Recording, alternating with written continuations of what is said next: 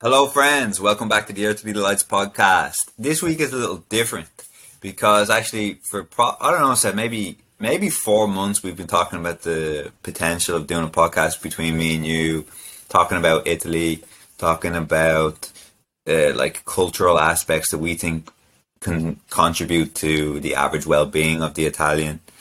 And we don't want this to be. We want this to be kind of bit of fun, bit anecdotal, but also a little under the influence of the 60 plus episodes we've done so far. In a sense, I think me and Seb have been lucky enough to speak with a lot of experts and a lot of fields around well-being, and that there are certain areas such as sunlight, connection, balanced food, balanced exercise that are just fundamental for like holistic well-being. And we can discuss further on like why we think Italy is kind of course, there's no perfect culture. There's no perfect culture, but we think Italy are kind of it does well in a lot of these categories. Seb, Yeah, for sure. Well, first and foremost, obviously, you kind of mentioned two there, which were like sunlight and community. And obviously, Italy is lucky in the sense that, unlike maybe Denmark and maybe other countries in the north of Europe, we kind of get great weather all year round. So that obviously must help. I mean, I live in Spain now, and it's obviously a very similar climate. And anecdotally speaking, it does help waking up, and you just see the sun more days than not. Comparing that to England, for example, when I used to live in Leeds, where it would impact you when you saw the sun because it was kind of more of a rare thing. And obviously in Ireland, there's a reason why you're called the Emerald fucking Isle, not because it's scorched with sunlight. there's a reason why we have incredibly green grass. Yeah, exactly. Yeah. So, I mean, that definitely helps. It just puts you in a better mood. I think it makes you enjoy more things. And I think, like, I don't know how to put this, but I've almost like you have more options. Like, things become more available. Just in the sense of, like, meeting up with your friends never seemed like a bad idea when the possibility of meeting up in a terrace with a drink or two, I mean, in the sunlight. Whereas, like, meeting up when it's cold and you have to brave the weather and then, like, run inside and huddle inside like a pub or whatever. I mean, sometimes that's what you want to do, but you kind of have to, I feel like anyway, you almost have to be in the mood for that type of thing. Whereas, like, you never have to be in the mood to spend time in the sun. Kind of like your body naturally craves that, or at least mine does anyway. Absolutely, and something that I mean, coming from Dublin, I only appreciated when I lived in countries with consistently good weather, or weather that's not incredibly cold or rainy, where you just find yourself having a lot more possibilities in terms of activities or meeting people. And yeah, I mean, like you can book things in advance. In Dublin, you can't really say on the 13th of July we're going to have a barbecue, because you kind of have to wait until the 12th or the 13th to see if the weather's good enough, you know? Or maybe on the 13th it will get cancelled itself. That definitely happens. That definitely happens. Yeah. You definitely don't get any plans scuppered by the weather. Very rarely, anyway. Yeah, For sure. very rarely. Yeah. I mean, the problem we have is that something's too hot, and you're like, oh, Jesus. But I'd definitely rather have that problem than the other way around, for sure. Oh yeah. As the ambulance drives by. No, yeah, that's definitely a major part in why I think you said that Italy was had one of the lowest rates of depression in Europe. Yeah. That has to be a major reason. I also think another thing we mentioned was community, and the fact that obviously most people know or recognise that in Italy, family is a massive deal. But not just a massive deal in the sense that they think it's important, but in the sense of every Sunday, no matter how many people have moved out of the house or whatever, we all get together for your family meal. Your mum will still cook all the dinner. Even if you've probably got a wife and stuff, you meet up regularly. It's not like in England, you kind of meet up with your extended family, maybe on special occasions or on the odd occasion here or there, or when there's an excuse to. But it's not really like you kind of just really stick to your mum, your dad, and any siblings you may have. Cousins, they're almost considered like they are family in England, but it's not really. Do you know what I mean? It's kind of like a weird one. Whereas, like in Italy, they're basically considered siblings because you grow up together. Like that thing, I think that does make a big difference. And then, in my experience, obviously, I live where my family are. They're on the outskirts of Milan, but you kind of, and maybe this is just the byproduct of living in like a block of flats, which is basically what most people do in Italy. But you get to know like your neighbours and this, that, the other, because you live literally above them, underneath them, next to them. So you kind of, once you've lived there for a few years, you know, you really get to know these people, and there's a close bond there. Whereas the neighbours that I've had in England, you see them like maybe when you're on your way to the supermarket, and that's about it. You know, it's funny you make that point. Just like 2 weeks ago, when I was over in Italy, I was visiting Chiara's house, and I remember thinking, like, we were walking down the road, maybe 50 meters away from her house, and maybe 50 meters down the road, someone was like screaming, as in like shouting at the telly or shouting at something. I remember thinking, there must be low crime in this area, because if something was happening, like hundreds of people would know about it very quickly. And so, like you said, it's very easy for you to know your neighbours because you see them or you hear them consistently. Where I think it's less the case in Ireland, as in, like if someone's shouting in the house in Ireland, you might hear a house or two, or if someone's having a party, you might hear like a few houses either side, but it's not the same. No.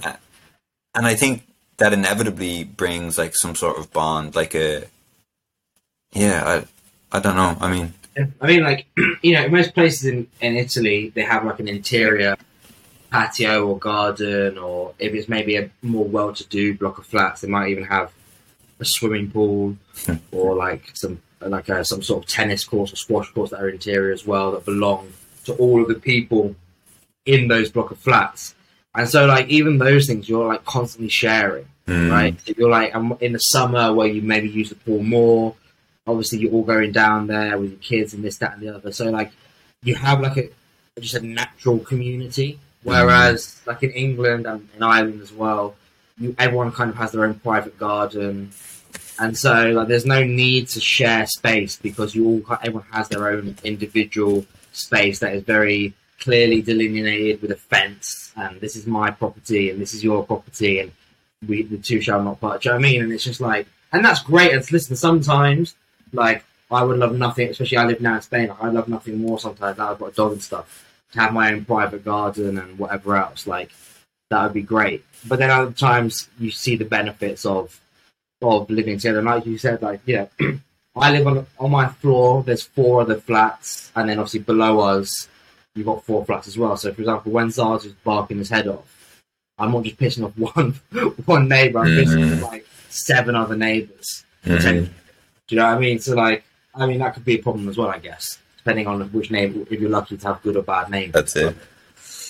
But yeah, I mean, that's just the kind of a roll of the dice, I guess. But then you kind of, at least in my experience, most people are fairly lax just because we're kind of understand that we're all in this together. So, you know, like if someone's having a party, no one's going to really take the piss because you know that like there's, like I said, 7 other people, other families or whatever, which are guaranteed. If you're going to put the music really loud, which you're going to hear it for sure, and vice versa. So you like out of respect for them, you kind of limit yourself somewhat, right? Yeah. Whereas like when it's your own house in England or wherever, you kind of feel like, well, it's my house, I'll do what I want. And it pisses off one neighbour, then it's like, it's only one neighbour, like it's not the end of the world type deal. So yeah, I don't know.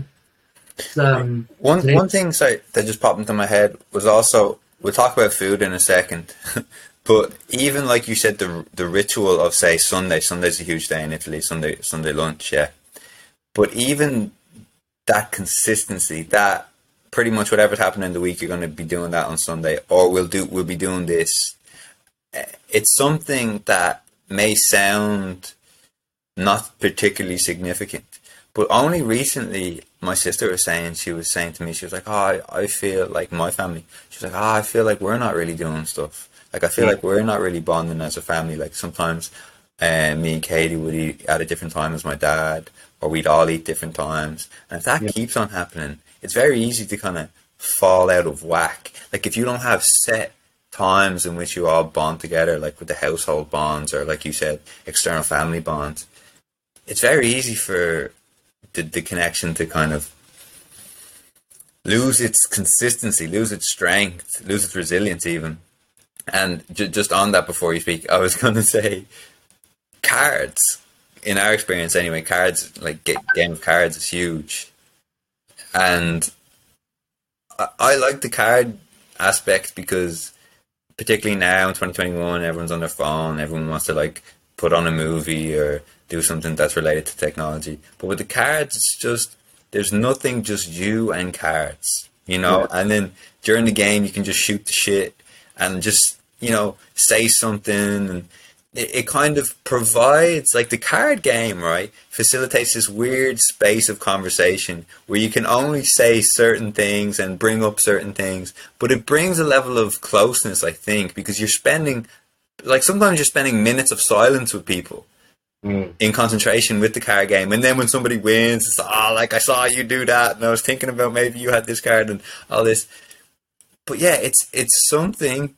Obviously I love meditation, but like the idea of just spending time, I think spending time with people in silence is like a strangely connecting activity.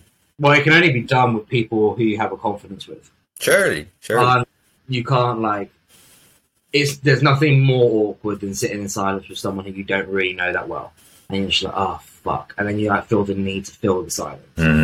Whereas when you're completely comfortable with someone, there isn't the need to fill the silence. Like I can't remember at what time frame it came along, but I remember I noticed it with me and Louisa. Like we would go out for a meal, and it's not, don't get me wrong, it wasn't like we were sat at the meal the whole meal in dead silence and talking to each other. But there would be periods where maybe we were just enjoying the food, or we were just enjoying the ambience or the look of the restaurant or whatever it may be, and we might go 2-3 minutes and not a word was spoken, and that would only happen with with me and Louisa or someone of that level where I'm there's no need to just constantly ramble. Whereas if I was on a first date with Louisa, for example, and that happened, I'd be like, oh well, we don't really have much in common then, because we can't even fill an hour of conversation. Do you know what I mean? So yeah, that only happens really if you have confidence for someone. And the only time in England where I could think of anything similar is really at Christmas when the Monopoly board gets brought out, or something along those lines. But that almost feels slightly forced and just a traditional thing, rather than we all have a desperate need to play Monopoly. And then with the cards thing, I do think it's a generational thing. My uncles and stuff, they would go down to the local bar, and they would meet up their mates in the bar, which would be the equivalent of the English pub, and they would play cards with their mates. People, my cousins don't do that. They don't go to the local bar and meet up with their mates to play cards. But if they're on a beach or something, or if they're with family, then it's a great way to pass the time, which in England doesn't happen because it's just on the phone straight away, or let's put the telly on, or something like that.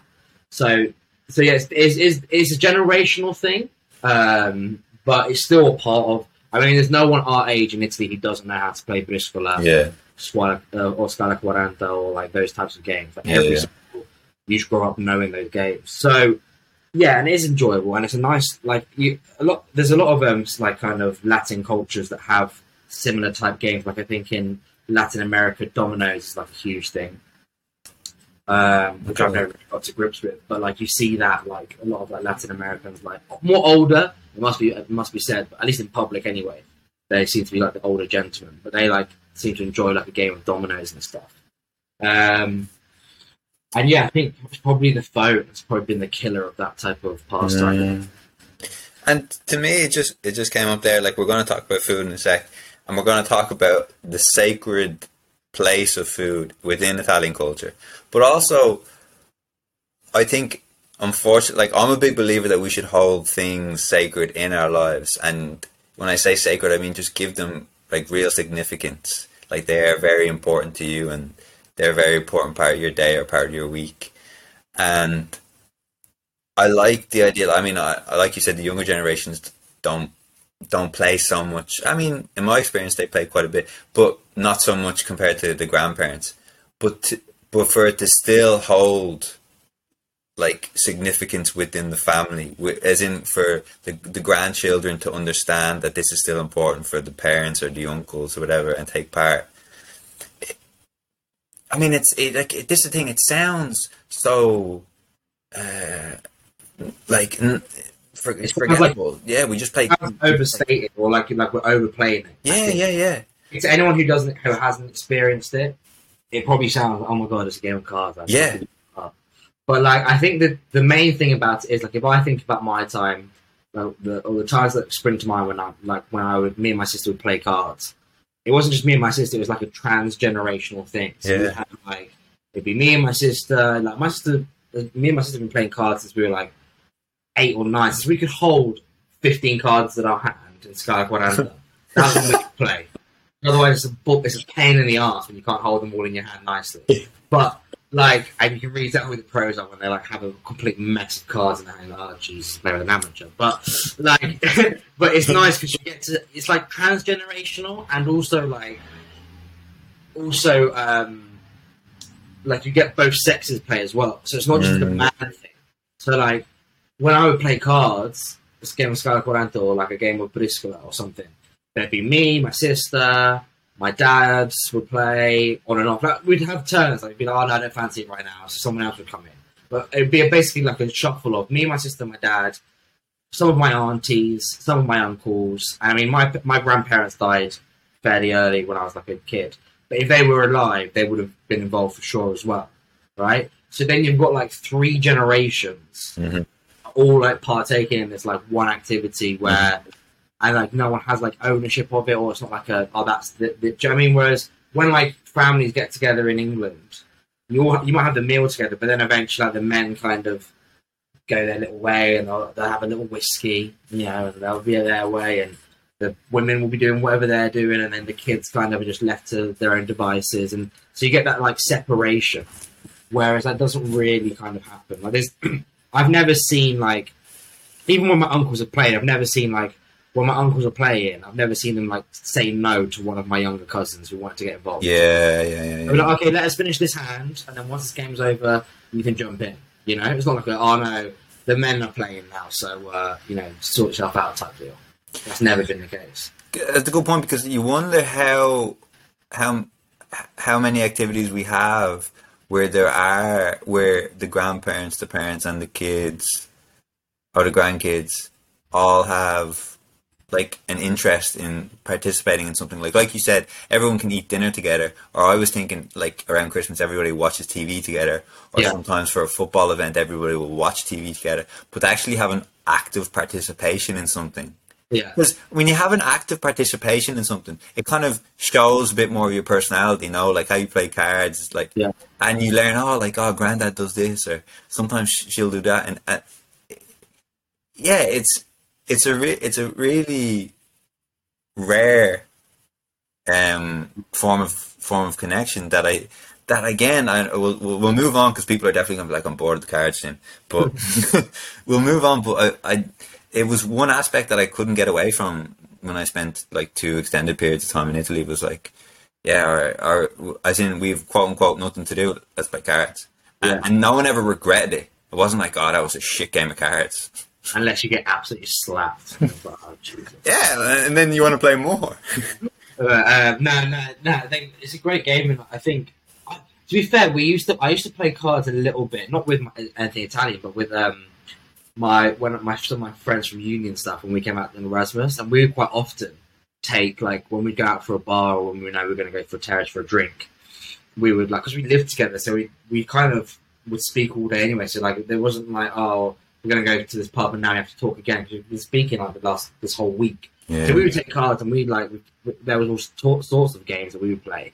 But they were the only group of friends that I had that Leah and Seb, shout out if you're listening. But they're the only group of friends that I had that would play cards regularly that weren't Italian, basically. So yeah, definitely something to get into if you don't do it kind of regularly. It's just a nice thing to just carry around with you and just always be ready for when the moment strikes. This is it. Even just to consider, like, oh wait, maybe there isn't something, because that's what I'm thinking now currently. To kind of find something that me and my dad and sister all have, like something where we're pretty interested in, and then we can do that regularly.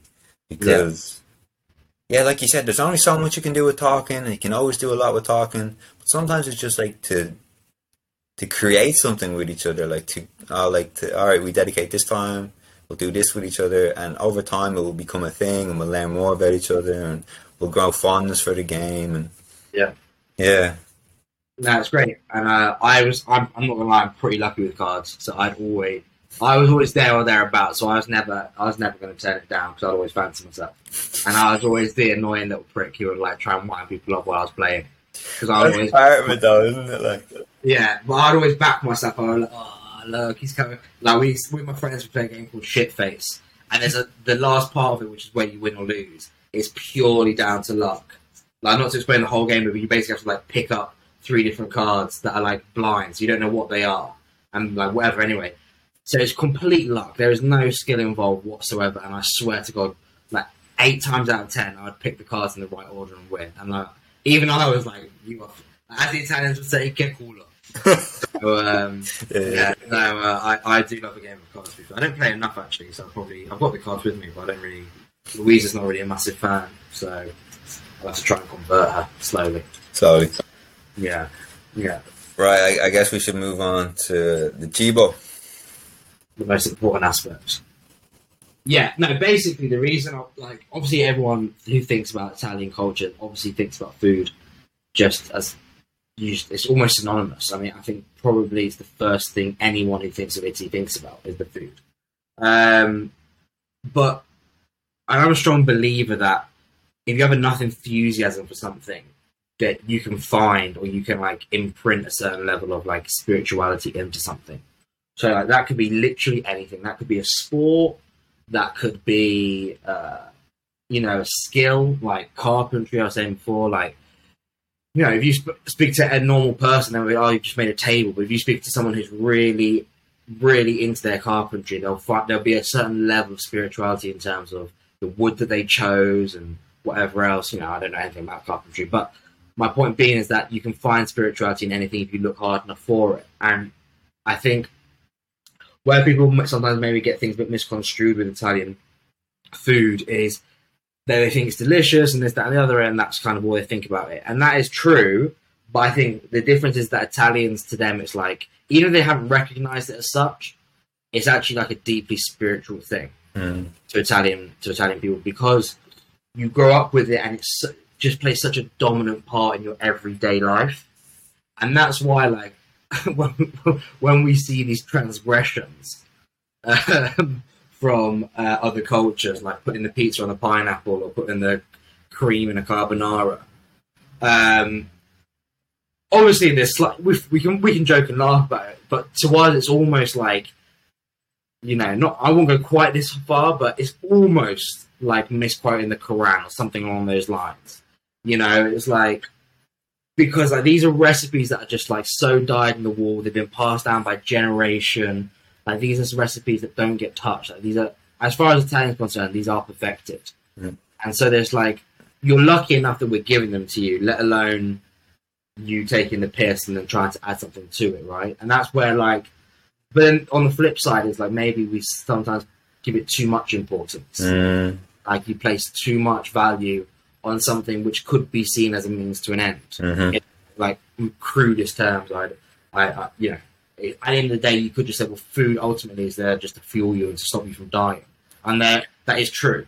It's true in one sense, but if you give it the weight that you're talking about, if you give it the sacred weighting that you're speaking about, then it's not. Then they're like, oh, well, like, food for me is way more than that. Or the food that I put into my body has to be like treated and created in such a way. It's not just that I'm in a rush and I'll just eat this because I'm hungry. It's rarely like that. And sorry, just before this pops out of my head, like you said, right? Everybody has their own story about, oh yeah, I was with this Italian, and then they said that I shouldn't put the salt in like this, and they should do that, and then it was a bit overreaction, and or everyone has their story like that. But I sent you the story a few weeks ago when I was with the chef. I was volunteering in this place, and I was with the chef for a week.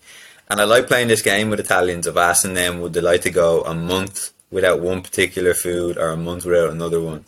And because I like it so much, because if you do it in Ireland and England, they just go like, yeah, I could do it. Like, I mean, either there's no real attachment in Ireland. They're like, oh no, I could never go a month without carrots or a month without broccoli or potatoes, But like this question, like if you ask the average person in Dublin, they're like, I don't even eat these anyway. But I asked the chef, I said, if you could you go I go 6 months without rosemary or 6 months without basil, right? Yeah.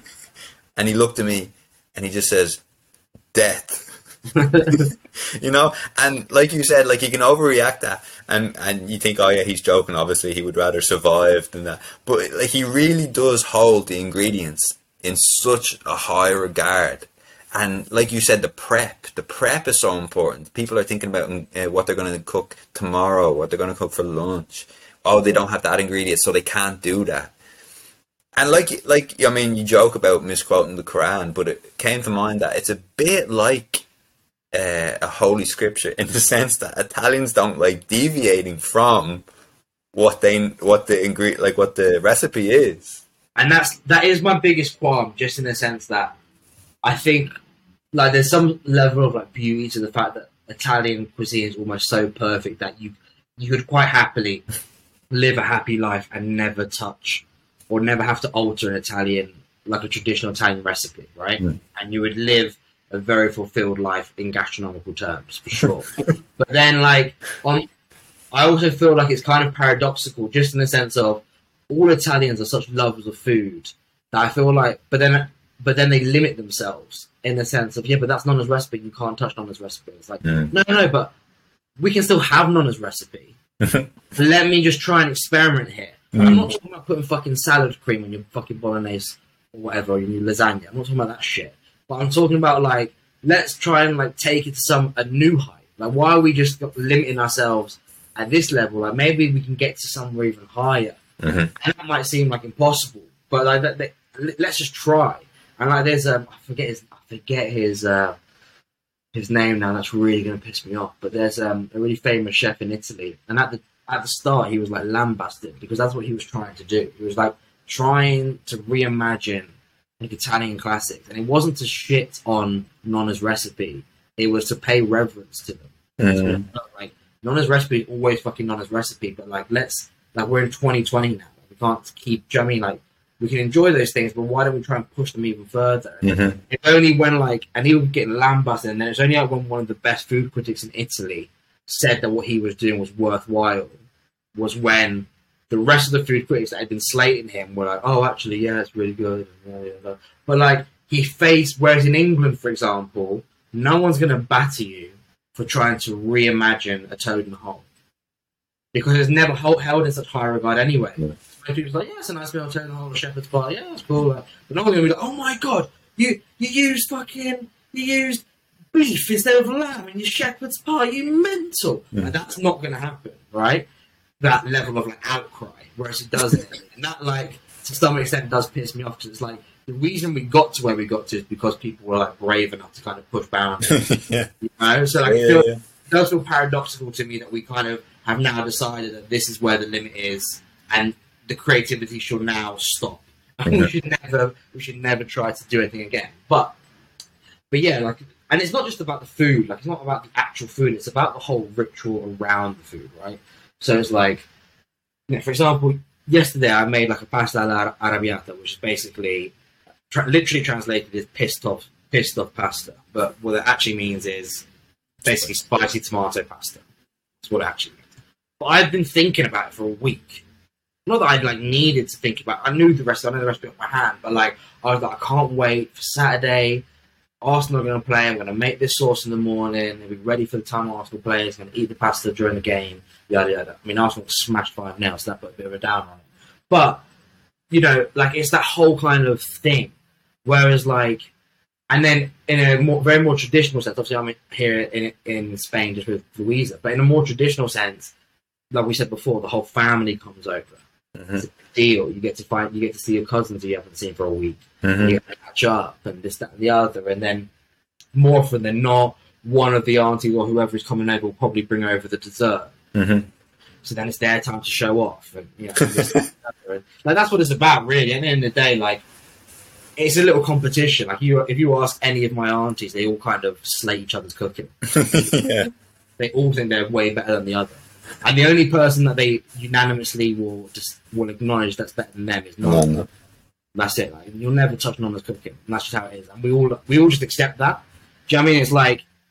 It's like if you're Messi's child. It's like you're never going to be better than your father at football. So just like, you can be good, but you're never going to be Messi. Yeah. But that's every family in Italy. Like, that's just everyone. No, Nonna's cooking is the fucking best.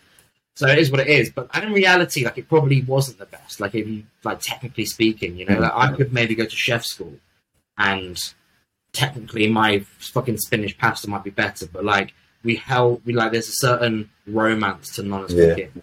So that's why it's never, you know. And then the other thing as well, which, like, why I love food so much and why I think it's so powerful, is that, like, it has this capability to, like, transport you to places or to moments or time. So, like, even though I haven't been to Italy for, like, I don't know, maybe 2 years now because of COVID and everything else and whatever else, and even though I'm not eating it with my family, but, like, when I cook an Italian dish, like, it does transport me back to the first time I ate it, or it does make me feel somewhat connected to Italy in some way or shape or form, you know. And there's few things that maybe music has that kind of capability, but I can't think of many things off the top of my head that have that, like, power to really, like, hit you emotionally. And that's why I think, like, it's important to give food such reverence. And that's why I feel like, and I know a few friends who only see food as a means to an end, and that's fine. Or, you know, they only eat chicken and rice because they want to, like, lean up or whatever the fuck they're trying to do. And whatever, each to their own. But I just feel like you're missing something so much by doing that, you know? It's like, I can never prove that food cooked with intentional love, like love of the food, love of the process. You're not rushing it. You're not, like, you just love this. You love making this recipe. I can never prove that is why the food tastes better, or if it tastes better. But I mean, even joking, I've spoken with loads of my friends in Dublin, and loads of people get chicken rolls, and like, it's just basically like a French baguette with, like, a chicken fillet and lettuce and mayo. That's pretty much it. But if you go to one place in Dublin, it could be absolutely breathtaking, and then another place it just, like, it feels soulless. And then a lot of people just say, it's about the love, like, the person didn't put a lot of love. Here's a good kind of example as a foreigner to the Irish. You can order a pint of Guinness in England and you'll get a pint of Guinness, but it's not the same as ordering a pint of Guinness in Dublin or when we went to Galway or wherever, because and people say, oh yeah, it doesn't travel well. I'm not talking about the fucking travelling of the Guinness. I'm talking about that.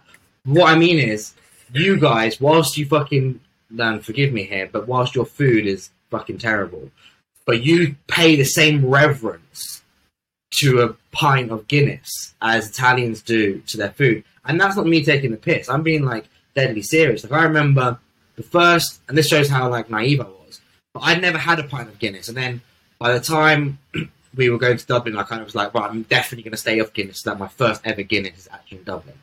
And then you took me to a pub, and we ordered a Guinness, and then, like, it took 10 minutes to arrive, and I was like, no, Joe. And I was like, what the fuck is, like, Jesus Christ, it's not even that busy. And then you're like, nah, but, like, he's got to, like, let it rest, and this, that, and the other, and you're, like, explaining this whole ritual to me. And, again, it's kind of like what you were saying with the love of it, right? I don't know if, technically, on a purely flavour level, if the Guinness is actually that much better for letting it rest and for doing this and for pouring out of the certain tap and all that shit. Who the fuck knows? I think it's almost impossible to tell, right? But the fact is, you believe it does. Yeah. And so believing that it does, it does. It's simple as that. Like, it's just simple. And if you think that, like, I remember you telling me, oh, no, like, some pubs have, like, a hot tap, like, you want to get it from that tap or whatever the phrase is. And again, that blew my mind. But again, if you're blindfolded, you probably couldn't tell the difference if it was poured from the good tap or the quote-unquote bad tap. But you believe that when it's poured from the good tap, you're getting that proper stuff. And so then when you drink it, you're like, oh yeah, this is the good tap. And you're like, and that's all that matters. Like, it doesn't actually matter if it really is better or not, you know? And so I think, and I think that's actually probably a good, like, similarity there, is that, like, yeah, maybe Irish people don't pay much attention to their food in the way that Italians do, but you definitely do to your Guinness. And that's not, I'm not, like, talking down on it. Like, if I was Irish, I'd hold it in the same reverence. And I think and that's what makes having a Guinness in Ireland so much different to having it anywhere around the world. Because even, I think don't they have like a plant, or they make it in South Africa or something? I think they've one in Nigeria. In Nigeria, right. So technically, if we're being honest then, if you had a pint in Nigeria, it should be, flavour-wise, because they didn't travel, it should be the same as having it in Ireland. I can guarantee you it's not. Do you know what I mean? Because the barman won't just pour it for you, because Guinness in Nigeria isn't a big thing. And, like, you don't have lists. When we went to Galway, and we all, like, had that, I'll never forget, we all had that pint of Guinness, and, like, to me, it was just another lovely pint of Guinness. But, like, to you and your friends, you all kind of, like, unanimously nodded, and then were like, each one of you had your own little ranking, oh, yeah, top 5, or, like, top 3, or whatever. And because in your own head, you have, like, a little list of, like, top 10 Guinness pints. You know? And, like, I think that's great. I think that's fucking fantastic. Yeah. And it's basically the exact same thing but with food in Italy. Man, and it comes full circle to just me saying how important it is. I think how important it is to have something in a sacred, something that means a lot to you, something that you really care about, something that you want to learn more about, that you just hold in a very high regard. Yeah, because it's never actually, like, when you break it down, it's never actually about that thing. Yeah, it's not. Like, you know, people who love football, when they go to Old Trafford every week, they don't love, like, yeah, they love football, but, like, the reason they hold it in such high regard isn't seeing Paul Pogba pass it to Bruno Fernandes. That's not what makes them. It's the whole ritual. Yeah, the whole. Waking up in the morning, getting your son ready, getting him his little jersey, getting on the train with all the fans, going up to Old Trafford. You're there, you feel the buzz, you score the goal, you go mental. It's that whole shit. That's why you love football. And the same with Guinness. Like, it's not really, when you break it down, it's not really about the Guinness. It's about going to the favourite pub, that pub that you've always gone to, seeing the publican who you always see, meeting your same friends, having those chats in that same little booth that you always have as your booth. You know, if you took that exact pint of Guinness and I brought it to your room and you're alone, and there you go, here's that pint from the exact same pub, from the same tap, drink it. It's not the same. No. Right? And that's what's like, yeah, that's what it is. It's never really actually about the thing. It's more about what surrounds that thing. You know? It's about how you hold that thing.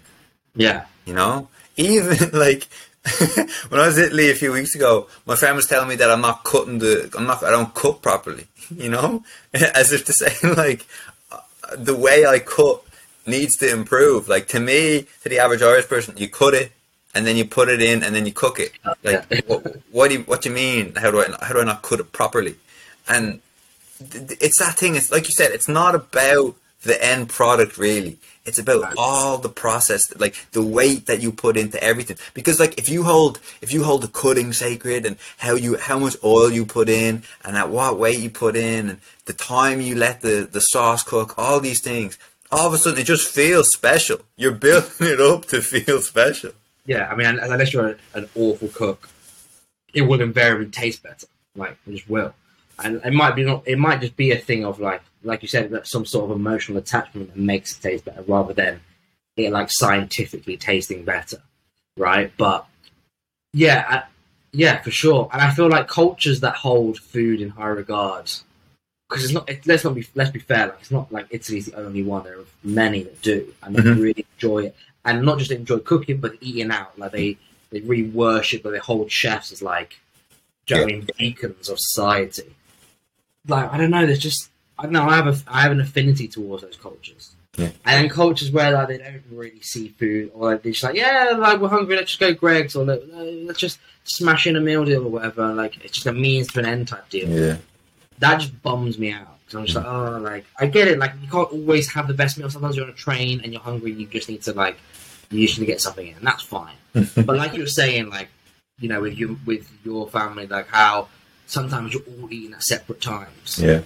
And this, that, and the other. It's like that just bums me out. It's just like, oh, it's like you're not enjoying what could be enjoyed there. Like you could all have the same meal, and then you can talk about that meal. Like, oh, that's a real nice stew that you made there, Katie, or whatever. Yeah. And then it goes on from there. Then like you talk about whatever else comes with it, right? Whereas like you kind of like deny yourself that privilege when you don't pay it the attention that at least I think it deserves. Totally. But then that's just a personal choice, right? And then someone else doesn't pay food that attention, but they pay something that I don't pay any attention to way more. Yeah. It's like, you know, each their own type thing. Totally. But yeah, it's definitely a key to Italian culture. It's the thing I love most about Italian culture. And probably the thing I'm most proud about, I'd say, in terms of Italian culture. For sure. I mean, and it would be remiss not to just to highlight the fact that, I mean, I think we've had 4 guests, if I'm correct, in highlighting the significance of the Mediterranean diet in terms of its diversity, the richness of like fruits and vegetables, nuts, seeds, small amount of meat, oils. That's another thing. Oils are like olive oil is sacred in Italy. Like, oh yeah, but like, we don't like what do you always like. I find funny is when you see like even people like Gordon Ramsay do it. So I mean, I'm not trying to go at like home chefs here, but like you see these fucking chefs and they'll do like an Italian recipe and they're like, oh yeah, put a bit of butter in it. I'm like, bro, no one uses butter ever in Italy. Like, it doesn't exist. Like, go somewhere and find butter. Like, no one uses butter. Like, even on toast, like on a bruschetta, you don't. No, never. No. Like, butter only exists for baking. That is the only place where butter is welcome in terms of Italian food. So it always cracks me up when you see these like big chefs or whatever, and they're like, "Oh yeah, we're gonna make a pasta, blah blah blah." Yeah, and then you want to just fry off the shallots with your butter, and I'm like, you don't want to do that. So if we're going to be making a French meal, yeah, let's use all the butter there is. But if we're going to be using an Italian meal, that should definitely be olive oil. So, like, yeah, olive oil is just like sacred. It just is, you know. Like they pour on every, like to the point where, like in Italy, like if this is a bit crude and maybe it's a bit old-fashioned, and I think like now they kind of do have certain creams and stuff, but like. Back in the day, like if you're a little bit sunburnt and then you know like your skin goes oil, smash on a bit of olive oil. Like, why not? Like, do you know what I mean? That's like, of course. I remember my dad had like a little delicatessen, and one of his like best-selling products was like this olive oil-based, like basically moisturizer. Yeah. My dad doesn't give a shit about any of like that cosmetic stuff. He was like, oh yeah, but look at this, and he's like going mental for it. Just get olive oil in it. Do you know what I mean? Like, olive oil is like the thing. Like, olive oil is just there is no. I remember I was out for pizza with my mate like 2 weeks ago, and halfway through it, he asked the waitress for olive oil. Yeah, and he just wanted to sprinkle a bit of olive oil on the pizza. I was like, what? But okay, yeah. It's probably gonna make it better. Yeah, I wouldn't do that. I mean, I suppose you have to have the pizza in question, but that's the thing as well. Like, olive oil is like its own taste. Whereas, like in England, olive oil is only ever used to cook, like to fry something. Yeah. You know, like no one like seeks the taste of olive oil in something. No. Do you know what I'm trying to say? Yeah. So yeah, it's a weird one, but like these are just like again, it's products that like in the UK at least they just paid no attention to whatsoever, and it's like salt seasoning. Yeah. Everything has to have a bit of salt in it. Yeah. People are like, oh, but salt's unhealthy. Like, yeah, if you like have a load of salt, of course it is, but without salt, you don't get the flavour of whatever it is that you're eating.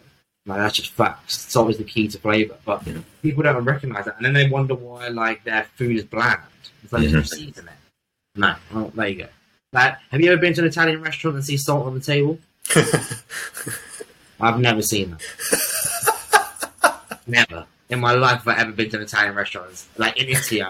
And seen salt. But it's a big insult if you were to ask for salt then. I wouldn't. I've just, even if I thought it lacked salt, respect, I'd be like, nah, because that's just like, what you're basically saying is this food is shit. Like, if you're asking for salt, yeah, you're basically saying you fucked up. Yeah. So now I've got to fucking fix this. Mm-hmm. That's what you're saying. Mm-hmm. So I out of respect, I would. I just eat it and then I wouldn't eat there again. But like in England, you regularly see salt on the table. Yeah. Which is a madness to me, because that's like the chef pre-admitting. Like he's only gone and fucked it. Yeah, it's like, here you go, like here's a plate of meat, and I think I fucked it, but here's some salt. Yeah, but I'm giving you the savior, which is some salt here. That'd be like the equivalent, like going to a concert and they give you an MP3 player of like another artist's songs. So it's like, look, if you don't like my music, it's fair enough. We've given you Kanye. You can listen to that instead. But that's like, what the fuck's happening? Have some confidence in yourself. So, yeah, listen.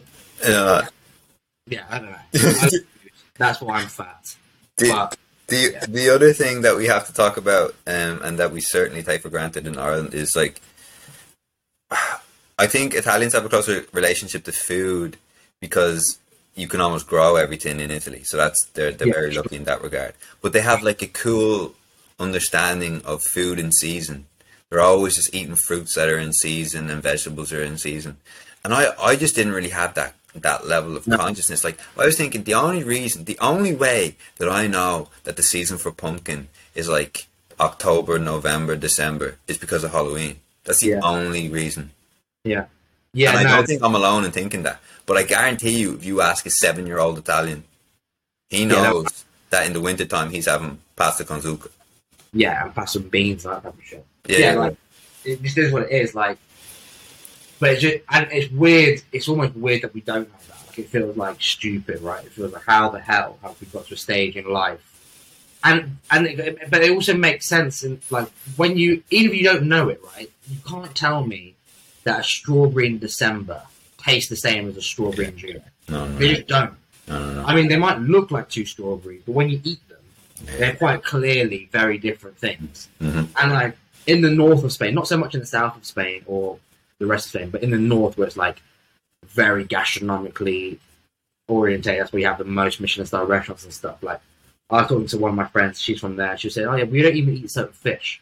Like, there's that certain fish that like, if it's not made till like June, we don't eat that shit. Like, and then, like, she was telling me, because like, she's basically my best mate's girlfriend, and basically she was saying that, so my best mate, who's from Madrid, right? Yeah. So they're out for like his mum's or his dad's birthday, and they ordered a certain fish, but it was like February, and they like, and his girlfriend, she's from the north, was like, oh, I fucking never ordered that shit in February. He's like my in-laws. It's their birthday. They can order whatever the fuck fish they want. And it was not like a good restaurant. Don't get me wrong, it wasn't like some shit restaurant. And anyway, they were all like, "Oh yeah, this fish is like fucking amazing. Like, it's so good. Oh my god." Da, da, da. And like basically, Ichazo, that's her name. She was like, "Yeah, fuck that." She was like, "In Bilbao, you're never ordering that fish until May earliest, and you've got 2 months to order it. And then after that, you don't order it again." So she was like, "I can't believe anyone would ever order such a fish that wasn't May to June." And it's like, again, it's an appreciation of like, and just the recognizing that like that there's the best. Like they only accept the best, you know. Yeah. And anything below that's like, why are we wasting our time here? Yeah. Whereas in England, in the UK, and maybe in Ireland, like where you just accept like mediocre food is just the standard, and the best is seen as like something for an occasion. Do you know what I mean? Mm-hmm. Like, and so that's kind of sad. It's like, well, you don't have to go to a top-class restaurant to eat the best food. Mm-hmm. You can just, like you said, learn what's in season. Mm-hmm. Like, learn what vegetables, you know? And yeah, like obviously in Spain and Italy, we grow like more because of the sun, and the fruit is definitely nicer. But I mean, you could definitely find stuff that's like UK-based that grows better in certain seasons than it does in Italy, like because there's more rain and stuff. So you get like the potatoes, for example, are so much better in like England and UK and those types of countries than they are in Italy. And it sounds stupid, but like you can make some unreal meals from potatoes. Yeah. But again, it's just having that awareness, you know, that like that's the connection. Like they're just closer. They're just a closer understanding of Yeah. food, of the food. Yeah, like, and most, or at least in my experience anyway, most uncles in Italy or like granddads or whatever, that kind of like 50 plus age group, have their little allotments. And so they grow like their own little, you know, tomatoes or beans or whatever it may be. And so when they're in season, they share it out to the family, because all of a sudden, like what would happen with us, my uncle had like a fairly big one. For like a month, we'd just be eating whatever was in season. Mm. So for a month, the whole family, like extended and otherwise, neighbours, everyone, are just eating zucchini, because he's just growing zucchini like it's going out of the zoo. But it's in season, so I've got to eat the zucchini. So then what happens is your auntie is then coming up, not that she's making them, but she's just all of these recipes. Like you wouldn't, you couldn't believe how many recipes have zucchini in them. But she would bring them all out, because it's like, we need to use zucchini, but God forbid we eat the same thing twice. Mm. Do you know what I mean? Mm. So you kind of like, it forces you to like to be that experimental, I guess. But yeah, it's that connection of being like, okay, and looking forward, and you have to plan as well. You know, like if you're gonna have zucchini, and you know, whenever, you have to plan it like 6 months beforehand, or you know, I mean, I'm not thinking of allotments. I don't know how long it takes to plant, but. So it's that connection of like, and that ritual of food. Yeah. Because it's something that you put in the ground, and then 6 months, like you put it in the ground in December, being like, I can't wait for the shit to come through in June, for example. And when it comes through in June, like, fuck, I've been thinking for 6 months about these things, and now I can eat all of these recipes that we've been thinking about, talking about for 6 months. Whereas if you go to Sainsbury's or wherever, and you wanted like a tomato salad, and you just go and buy tomatoes. It's like, oh, you thought about it that morning, and you bought it, and then you ate it that evening. It's kind of like, okay, yeah, right, whatever. It's just, I don't know. It's just a different way of looking at stuff, you know. No, totally. It's a totally different. It's a different outlook on life, and I think a lot of Asian cultures kind of share that outlook as well. And yeah, I don't know how much that helps them with their kind of spirituality and well, it's funny you bring up Asian cultures. I just wanted, before we finish, I just wanted to say, if anyone's interested in watching a beautiful movie about holding food in significance, I saw this Japanese movie called Sweet Bean, which is basically about this woman who's unbelievable at making this like Japanese pastry dish, but she has leprosy, and so she's outcasted from society. But the way she makes this bean, it's like a bean pastry, it's like a sweet bean pastry thing. Right. The way she makes it is like, the only word that comes to mind is like holy. As in, she's teaching this guy, because this guy, he's running a shop, but nobody likes his particular pastry, and she's showing him how to cook this beautiful thing correctly. And there's this scene, right, where he's cooking the beans, okay, Mm-hmm. and they're just sitting down and they're cooking the beans, and then she says something, and he goes, "Sorry, what'd you say?" She goes, "I'm not talking beans." And like that's next level stuff. It's like you have a relationship with the beans, and you when you eventually get the final product, it's beautiful. Anyway, the movie's called Sweet Bean. I'd highly recommend it to anyone. It's a bit emotional, but it really encapsulates what we were talking about for the last 20 minutes. Just to give you, for anyone who's like maybe interested in food, or maybe thought of like never kind of seen it spiritual or something, I gave you a recommendation. I don't know if you watched it, but Chef's Table. I mean, just watch the whole of Chef's Table, because for me it's just amazing. It's a series on Netflix, but there's one episode in particular called it basically, Chef's Table, what they do is each episode profiles like a certain chef, and it kind of just is the story of that chef through their food. So it's really great. I think it's just one of the best shows ever. But anyway, there's a specific episode with a monk from Korea. Korea? Yeah, I believe Korea. I believe South Korea. Called Zhong Kwan. That's about her name. How you say her name? Anyway, and she's like, she doesn't even class herself as a chef. She's just a full-on monk. She's just a Buddhist monk. So, but she just cooks in this monastery. So, but it is unreal, because like, again, like the way that she talks about food, and with like I mean, you probably know more than me, but like in Buddhism, or at least in that monastery, they aren't allowed to have onions and garlic and stuff. because of like onion, What's garlic, and mushrooms. It's called sapphic diet. Yeah, and there's some reason like it's basically something about like it. Yeah, it stimulates the mind too much, basically. Yeah, that's like the thinking. Which, if you said to any chef throughout the world, whatever cuisine, you cannot cook with mushrooms, onion, or garlic. You're like, well, what the fuck are we doing here? Like, what's the point anymore, right? And yet this woman who's not like, she's not trained. She just went to this monastery when she was 15 years old. But it's like culturally, like she, like from her mother and whatever else, she cooks like the best food ever, like this kimchi and all this type of stuff. And she just talks about the connection of food, and like she's had like seminars in the West and TED talks and that stuff, trying to like give her Buddhist philosophy on food. And it's like Jim, you would 100% love it, and I think anyone would. But yeah, like. Even though I hold foods in a fairly high regard, like when I watched that, I was like, "Oh, this is like another level of like reverence." We should get her on the pod.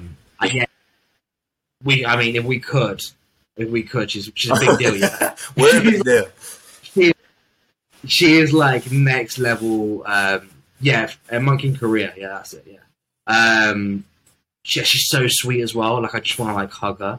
When you watch that episode, you're just like, oh my god. And she was talking to like this American journalist, and she's trying to explain like whatever. Anyway, they're like going through the monastery, and obviously you've got like it's that typical kind of Asian monastery you can think of, like the flowing water, there's all the lovely trees and all this stuff. And like this American is like asking her stuff like, so what about this? And why'd you do this? And yada yada yada. And she's just like, she tells him to like, she can't speak loads of English. She's like, shh. Listen, and then like he just listened, and then she goes, "Oh, that's quality." And then she just like walked away, and then he was like, "That's her food. Like that's what her food is. Like orchestra. Like it's just the smallest things, and they just all like play in together, and it just makes it like." And she was like, "And yeah, I mean, honestly, I might watch it tonight. Again. I might watch it tonight. Yeah, thanks, man. I literally watched it 2 weeks ago, but I might watch it again because we're talking about it. Like, gives me goosebumps.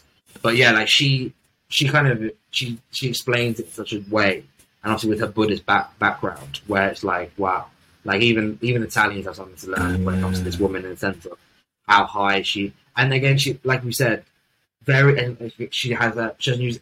It's all vegetarian as well, so there's no, obviously they don't kill any animals and stuff. So no animal product whatsoever, and then no onion, garlic, or mushrooms. I mean, like. To anyone else, you'd be like that. That's like even vegans have mushrooms and garlic. Do you know what I mean? Like she doesn't have any of that stuff. And the best chefs in the world are like she's the best. Like we can't compete with her. And she has no training. Like it's just another level. So yeah, anyone who hasn't watched that stuff, go watch Chef's Table. Jean Quine. Well, listen, I think we've talked enough. Just been fun though. Yeah, for sure. Yeah, it's a nice change from the normal rhythms. Depending on when this will be released, it's probably in the midst of an intense month where we discuss a lot of serious. I mean, every month's intense. So, yeah, so this will definitely be released then. But we hope you guys enjoyed it. Maybe we'll do like a few more kind of now and again of these more semi-relaxed ones. If you guys feel like you want to hear these ones, and we can maybe get some more guests on that are more, I don't know, more relaxed or more kind of chilled out, so to speak. Absolutely. So if you guys enjoyed this, let us know, and then we can definitely look into doing that some more. And if not, then sorry for wasting your time. But yeah, that's it really. Hope you guys have a great week. Ciao. Ciao, ciao. Hi guys, thank you for listening to the podcast. Please don't forget to subscribe and leave a 5-star review if you haven't already. Every review helps us climb the podcast charts so that even more of you can listen to our amazing guests. We really appreciate the support. Remember to tune in next week, but until then, keep safe and have a good one.